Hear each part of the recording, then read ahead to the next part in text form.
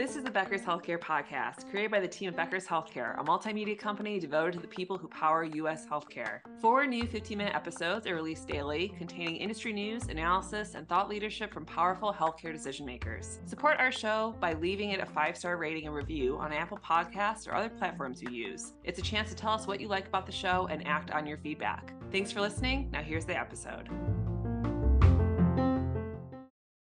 This is Chris Sosa with the Becker's Healthcare Podcast. I am thrilled today to be joined by Morgan Melancon, Director of Nursing Education and Professional Development at St. Jude Children's Research Hospital in Memphis. Morgan, thank you so much for joining us today.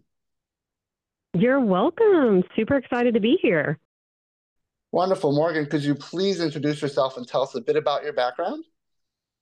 Absolutely. So I have been in nursing for about 13 years and 7 of that in a leadership position, but I've spent my entire career in pediatrics. It's what I'm really dedicated to and really want to see move forward. And I have been at St. Jude for the last 4 years.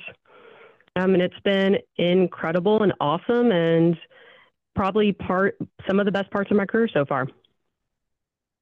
Morgan, what would you say have been the keys to nursing retention at St. Jude, and what feedback have you received from the nurses themselves?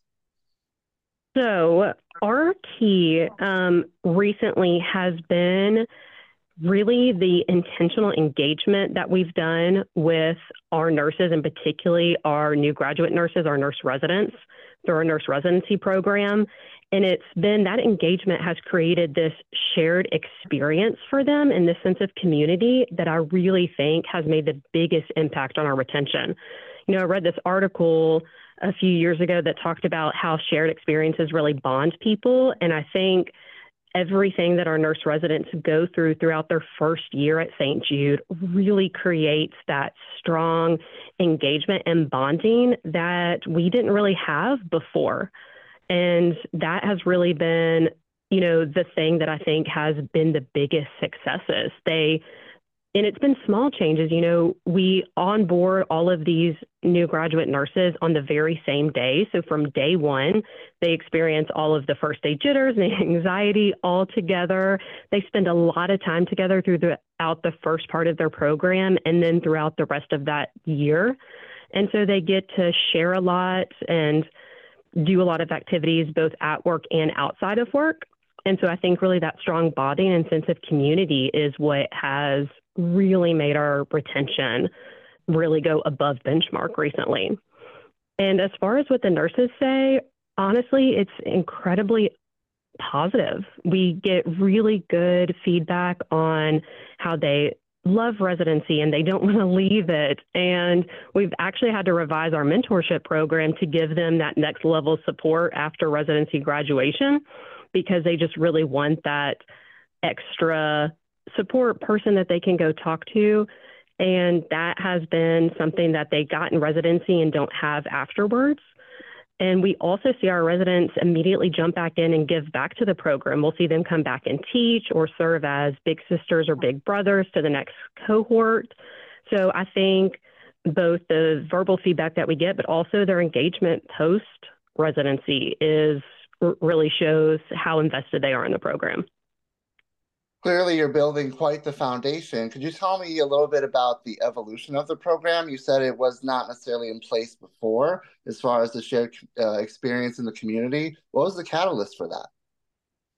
Absolutely. So our residency program started in 2012 when a lot of programs were jumping up all across the nation. And after that, our programs cohorts were smaller. We would hire 5 to 10 new graduates every year.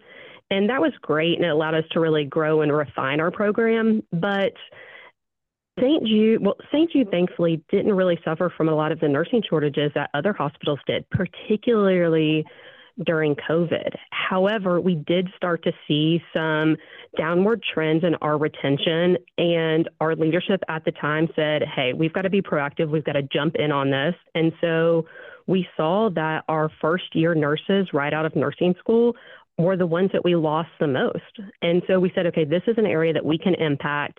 We went full throttle, revised our program.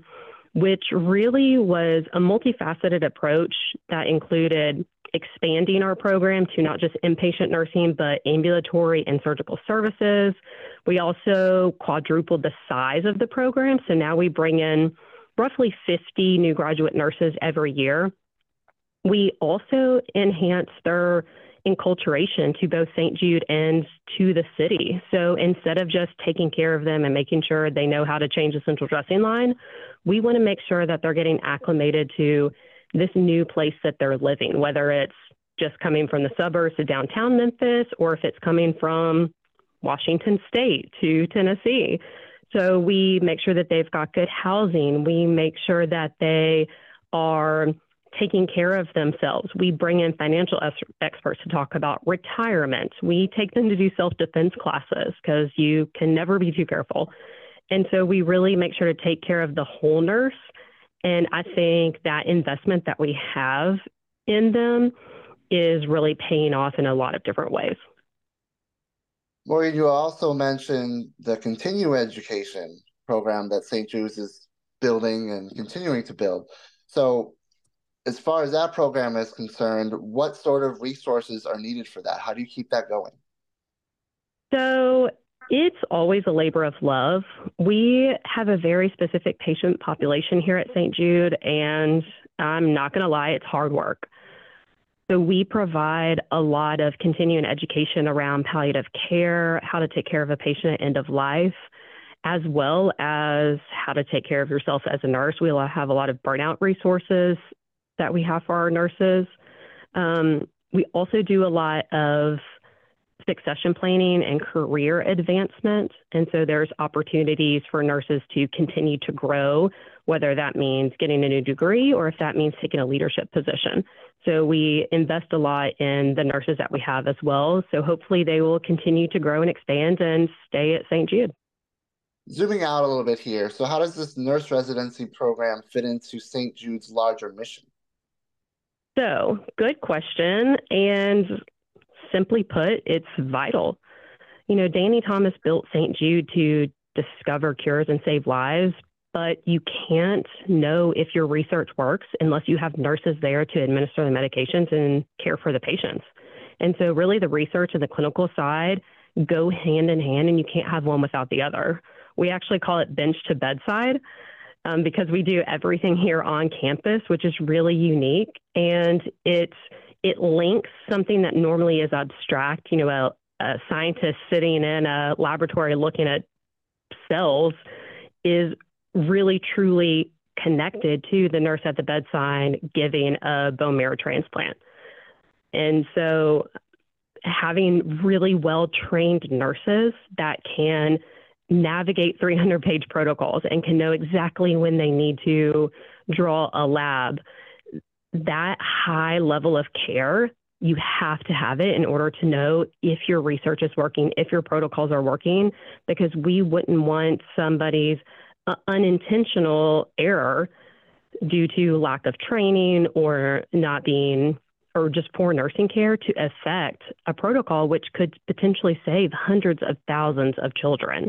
And so we really need to make sure that our nurses are highly qualified, they practice at the highest of their scope, and that means that we need to bring the best of the best in, and we need to train them well, and that's where the nurse residency program comes in.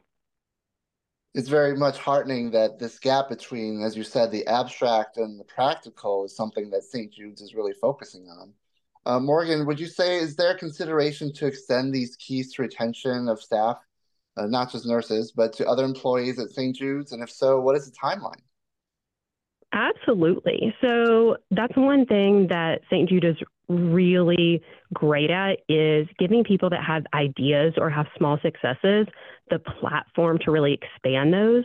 And sharing knowledge is one of our core St. Jude values. And so when we realize that something works in our field, we share that with our colleagues. So for example, we implemented some recruitment strategies for new graduates that worked really well. And we said, hey, let's do this for experienced nurses as well. So we're in the process of applying those same recruitment strategies to try to get experienced, more seasoned nurses. And so I'm hoping that we're going to see really good success with that. We also collaborate with different departments across St. Jude. So, for example, St. Jude brings in a lot of people that are not from Memphis and even not from the U.S. And so getting them comfortable and situated in Memphis is something that's a priority for multiple departments. And there are things that we've done in our program or things that our talent acquisition partners have done that have been successful. And so we partner and share experiences. And that allows us to have a little bit of a small test of change and to see if this can work for the postdoctoral candidates in the structural biology lab, then maybe this could work for a small cancer center or a small hospital in Wyoming. So it allows us to kind of see if other people can implement the things that we've been able to do really well. Lastly, Morgan, in the spirit of expanding programs and making sure not only other departments at St. Jude's, but perhaps departments at other hospitals and health systems, what advice would you have for anyone in your position or a similar position who would like to implement this sort of program? So I think my advice would be, don't be scared to try or ask questions. St. Jude is unique in itself. And the way that we have structured our program is also unique, and it fits our need and it works well for us, but it's probably not going to work for a lot of other people. But that doesn't mean that you can't take one part of something that we've seen success in or something that you've seen Johns Hopkins do or another hospital. Just because you can't do it all doesn't mean you can't do part of it. And so whenever I talk to people at conferences and I tell them, oh yeah, we do this and it's been great, the number one response I get is, oh, well, I have a larger hospital and that wouldn't work for me. Or I bring in 300 new residents every year and that wouldn't suit my needs. But it might not suit it the way that we do it, but there might be another way that you can do it. It might be that you don't take them to the movies to go see an Elvis movie, which was very appropriate for our people as a bonding event. But you could play a movie in a meeting room and have them all come together and have really that same bonding experience without taking them off campus and spending zero money. So I would say try, take one small thing and see if it works. And a lot of these things you can do without spending a dime. It's just about finding a creative way to do it. Morgan, thank you so much for being so generous with your time today. We cannot wait to share your insights with our listening audience, and we look forward to connecting with you soon. Yeah, you're welcome. Thank you so much for having us on here. It's been great. It's so important for leaders at the top of organizations to keep learning, stay sharp, grow their networks. To help our audience better do this in a more simplified, personalized, and meaningful way, Becker's Healthcare has launched My BHC. It's your trusted Becker's Healthcare experience and more, with content, connections, events, and learning opportunities. Join the community free of charge at www.my.beckershospitalreview.com, and we'll see you there.